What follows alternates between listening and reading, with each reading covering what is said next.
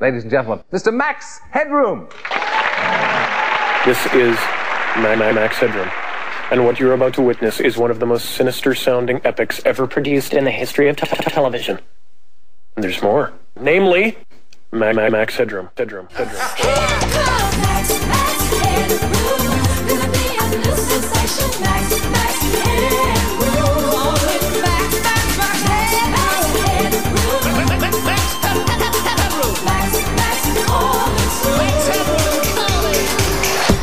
You can accept it or be stupid and be a skeptic. Inconceivable, unbelievable. Unidentified flying objects.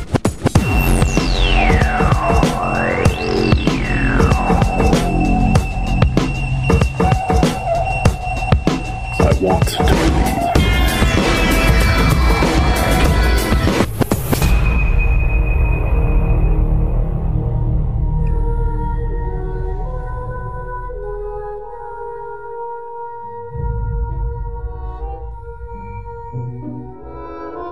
Welcome to episode 3, season 5 of the I Want to Believe podcast. I'm Nomar Slevik. I'm Kyle Sawyer.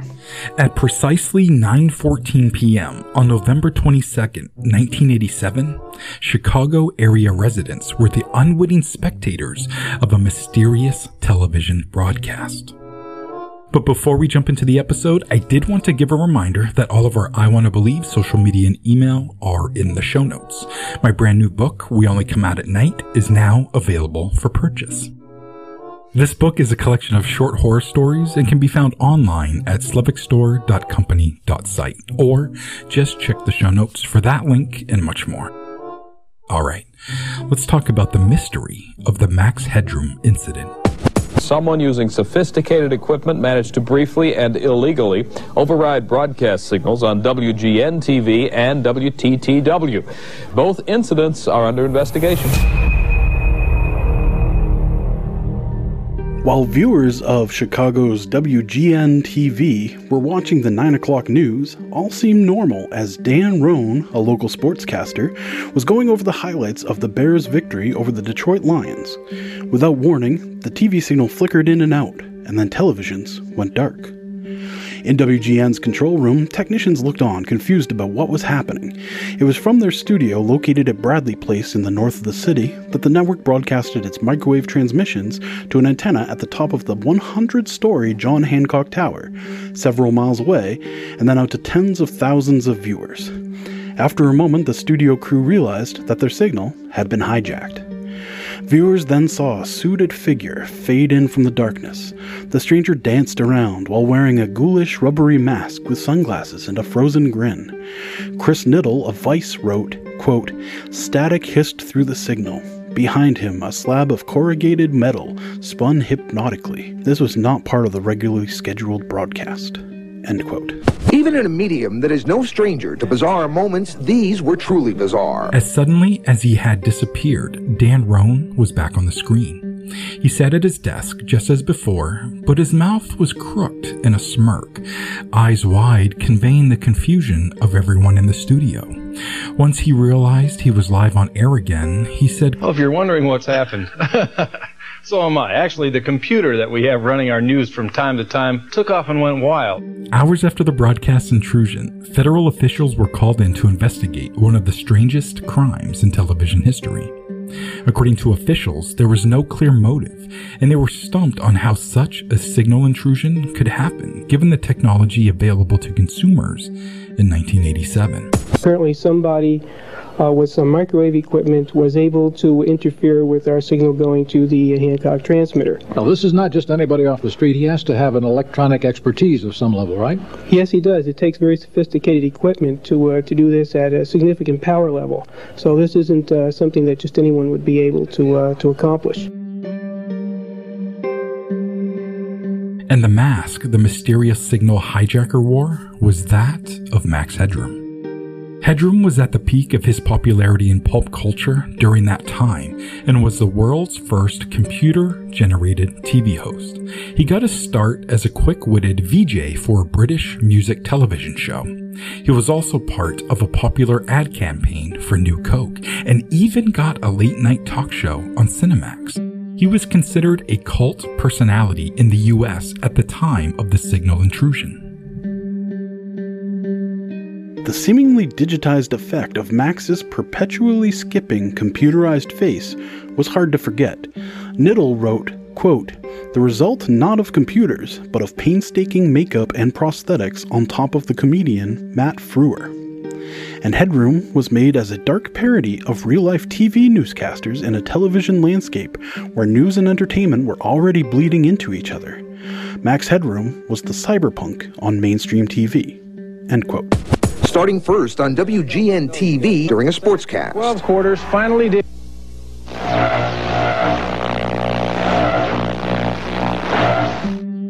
Only moments after the intrusion at WGN, technicians at the studio suspected that the hijack was an inside job. They leapt from their chairs and began to scour the building for a broadcast assailant. Unfortunately for WGN, Mr. Headroom was not there, nor was he finished. Niddle wrote, quote, "At 11:15 p.m., Channel 11, the PBS affiliate WTTW, was airing an episode of Doctor Who called The Horror of Fang Rock." And this time, it wasn't 25 seconds long. It ran for almost a minute and a half. That's when a gargle of static cut in. Scan lines indicating the beginning of a VHS recording flashed across the screen. Unlike the previous 30-second hacking, this one had audio, just barely coherent amid the whir of distortion. It lasted for 1 minute and 22 seconds, end quote. Here is the actual audio from that evening. You should walk often with the old ones of your tribe. That is the only way to learn. I'll get you a hot drink, miss. I've done some dry clothing. He's a freaking nerd. Checks worse than freaking Jesus.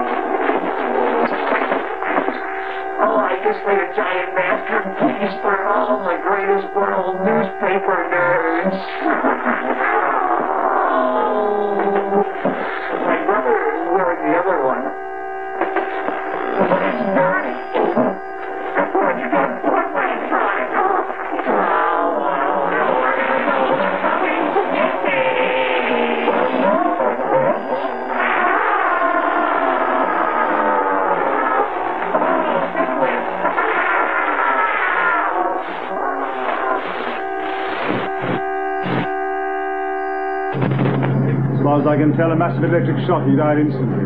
The generator? The fake Headroom's audio may be hard to make out. The following is a transcript of what is being said. Quote, "That does it. He's a frickin' nerd. Yeah, I think I'm better than Chuck Swirsky, frickin' liberal.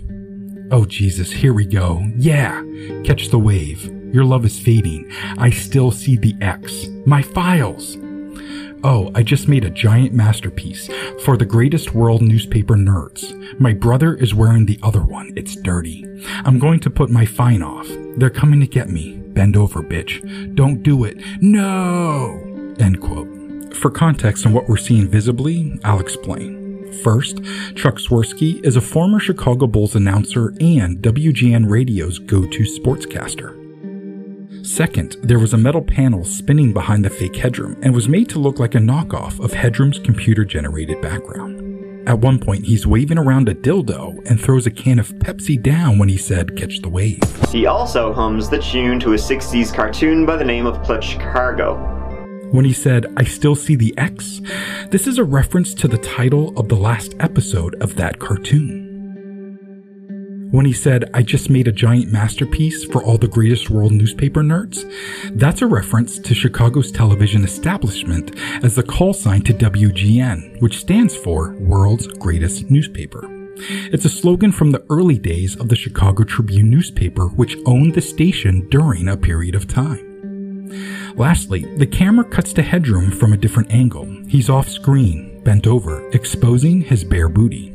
When he says, "They're coming to get me," a woman spanks him with a fly swatter. The video then fades out and back into Doctor Who.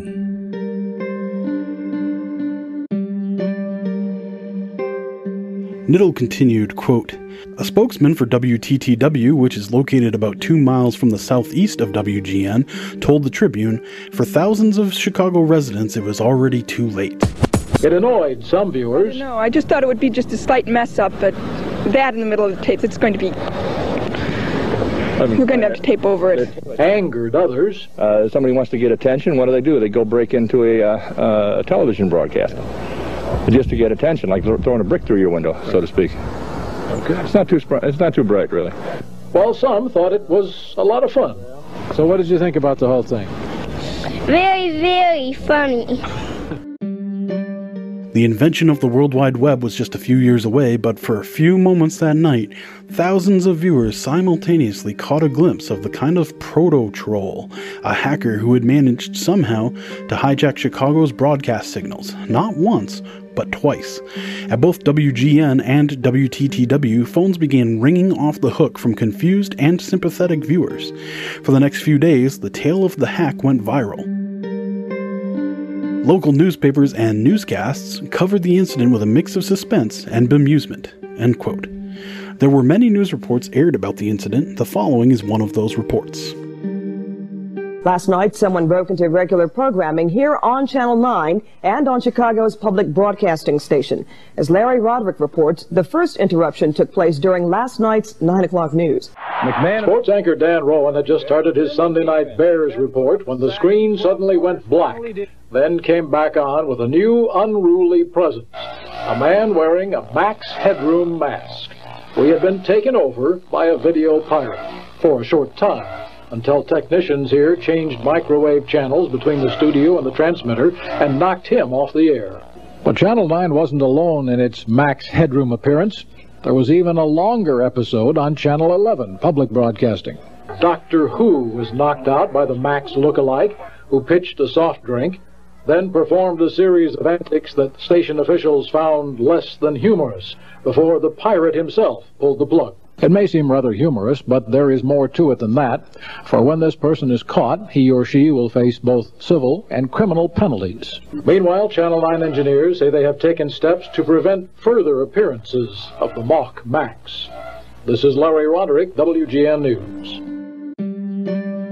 Officials from the FCC, the agency responsible for regulating America's airwaves, pledged to track down the mysterious culprits and bring them to justice.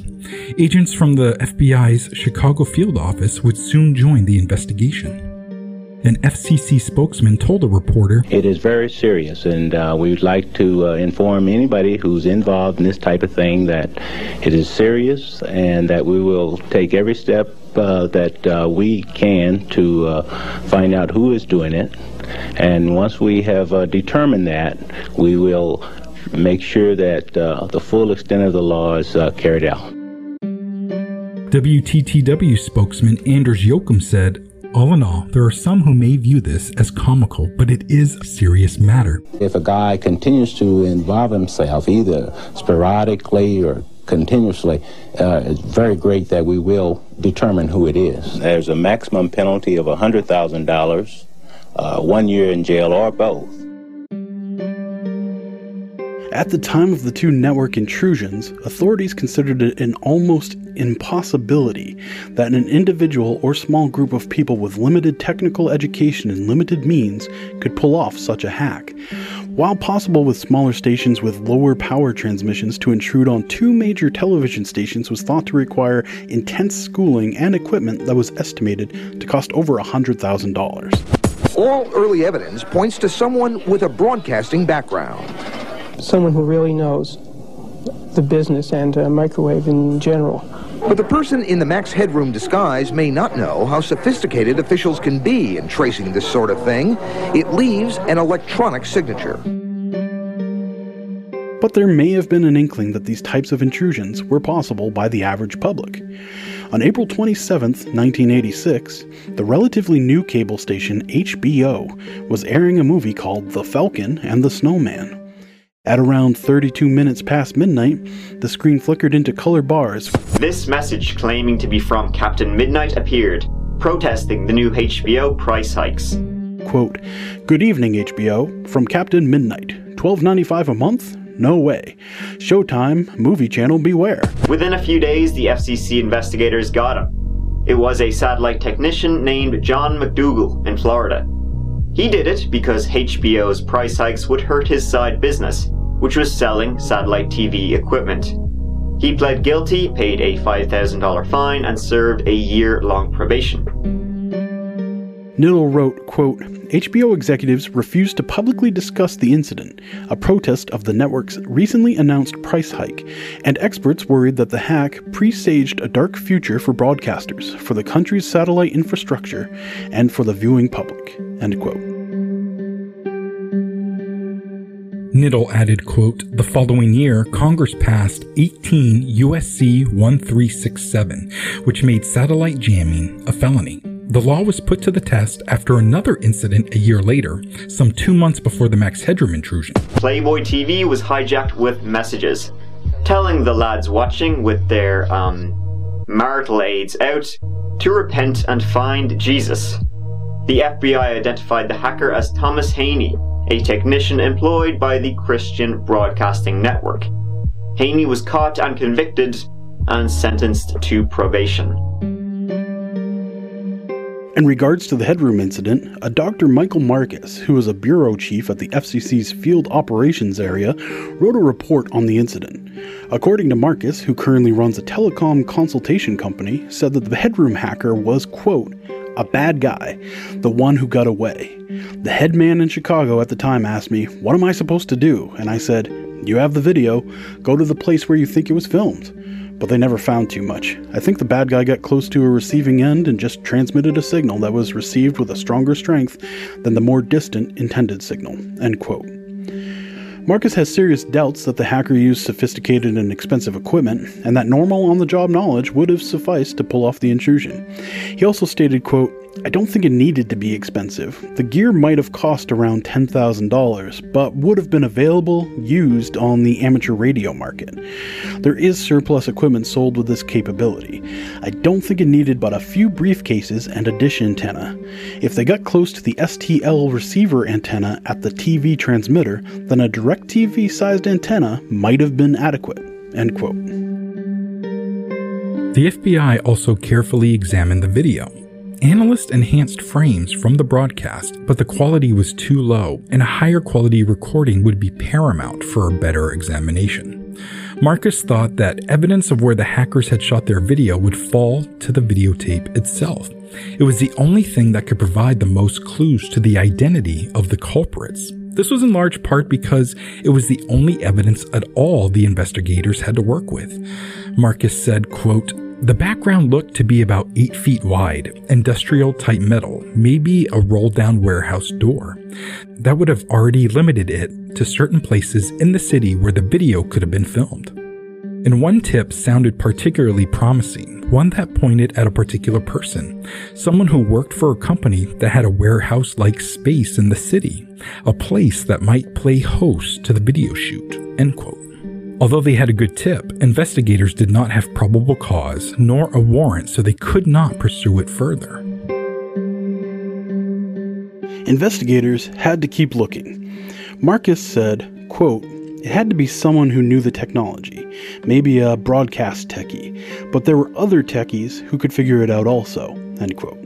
Even though the FCC knew the general location of the culprits, resources for the investigation were running too high.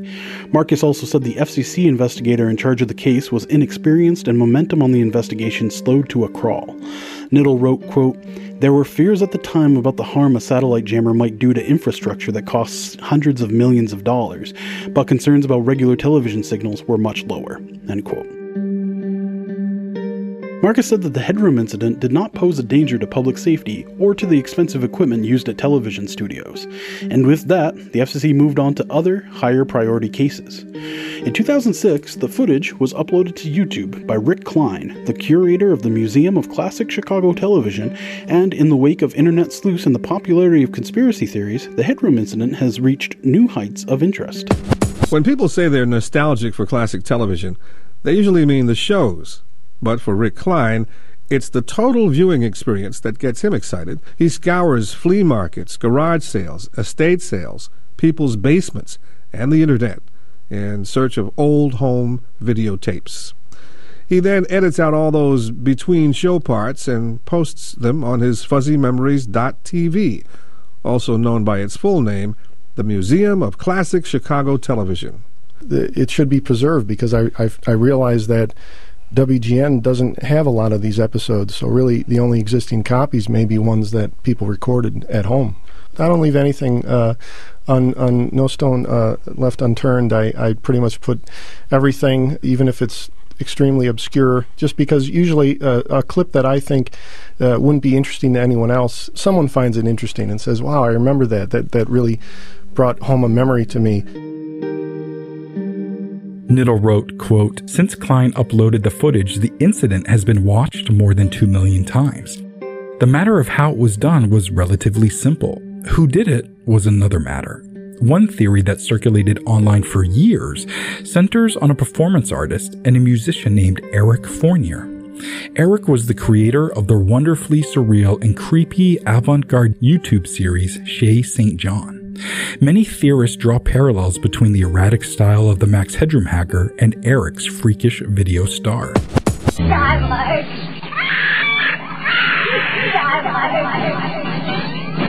and I'm glad you're back in scoliosis camp because you can see what Ming got me for my birthday. Yes, she got me a celebrity edition starboard. Oh my gosh, this is so much better than the one Susan stole from Jefferson.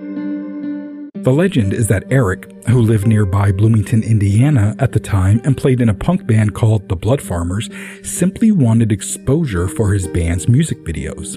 At the last minute, he decided to ditch the idea of broadcasting one of their videos out of fear that they would be identified and reverted instead to his own spontaneous performance." End quote. A former band member of Eric's, Harry Bergen, denied this and said that Eric did not have video editing experience at the time and that the band never even thought about making any music videos. Another theory was proposed by a computer programmer from Chicago named Bowie J. Pogue. They said the intrusion was from the, quote, local hacking culture of the late 1980s and fostered by a loose group of hackers, end quote. Pogue was only 13 at the time, but he tried to hang out with the group as much as possible.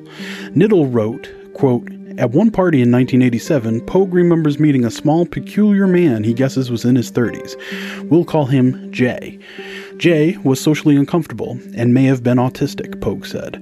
He was looked after by his older brother Kay, who lived with his girlfriend in an apartment 10 miles away from downtown Chicago and strewn with computers and cables.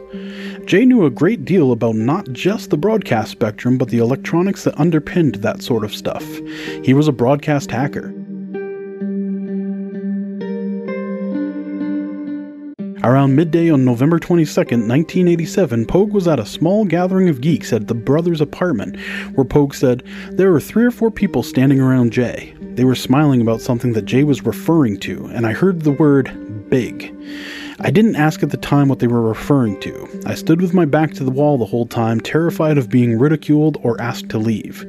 The group relocated to a nearby Pizza Hut." Pogue said, "While there, I asked a few of them what they meant by big. Kay leaned forward and told me, just watch Channel 11 later tonight." End quote. So, 25 years later, Pogue decided to post his theory on Reddit while concealing the brothers' identities and keeping the details somewhat vague. His post spread like wildfire, and many wanted to get confirmation from the brothers.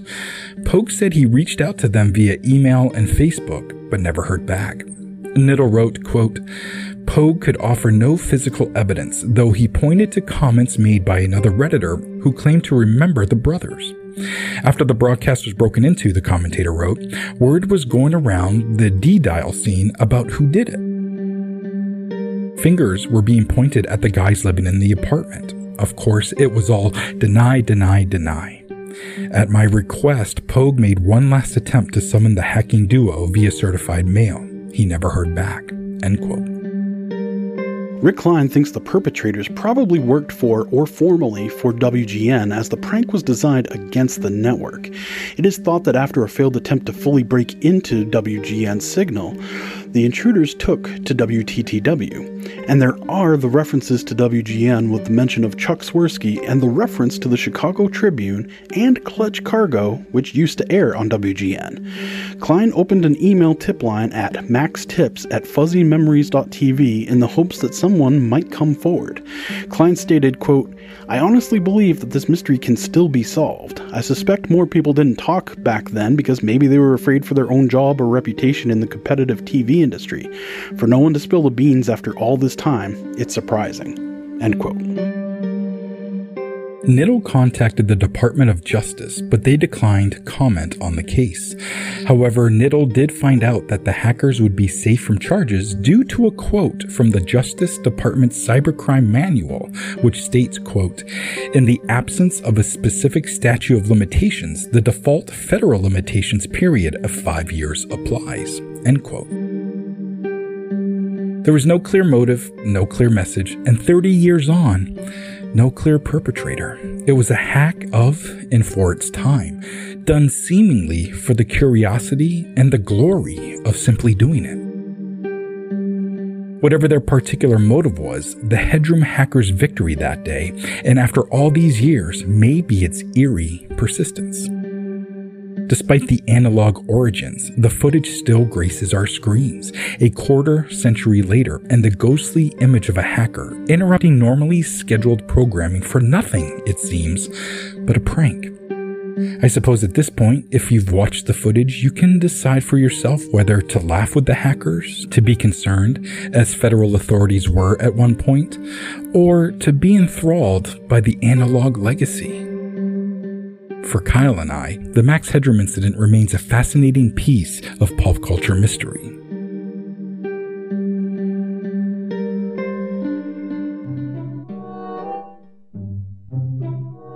And that's all we got for episode 3. You think there's anything to add, buddy? I think that's about it. That was cutting edge hackery at that point in time. Yeah. You know, pretty cool. Yeah, I mean, even to this day, it's still being a mystery is really interesting to me. It sounded like they were kind of getting close with those hacking brothers, you know, with Jay and those guys. Yeah. So I don't know if it could have been them. I do think that might be as close to an answer as anyone's going to get. But with the internet sleuths of Reddit and all over the web, maybe this mystery could get solved after some time. Who knows? Who knows? All right, buddy. See you on the next one. See you on the next. That's what they say when we're together. And watch how you play. They don't understand, and so we're running just as fast as we can, holding on to one another's hand, trying to get away into the night. And then you put your arms around me and we tumble to the ground, and then you say, Check. Yep. Hi. Hello. Hi, I'm now Mars. God. I don't know what this first sentence. And the reference to the Chicago Tribune. I said Chicago weird there. I didn't say quote, did I? WTTW spokesman Anders Jochum said, oh, I guess that was okay. The seemingly I'm going to say computerized there, I think. Okay. The seemingly computerized effect of Max's perpetually skipping damn it. All right. Shit. While viewers of Chicago's WGN TV were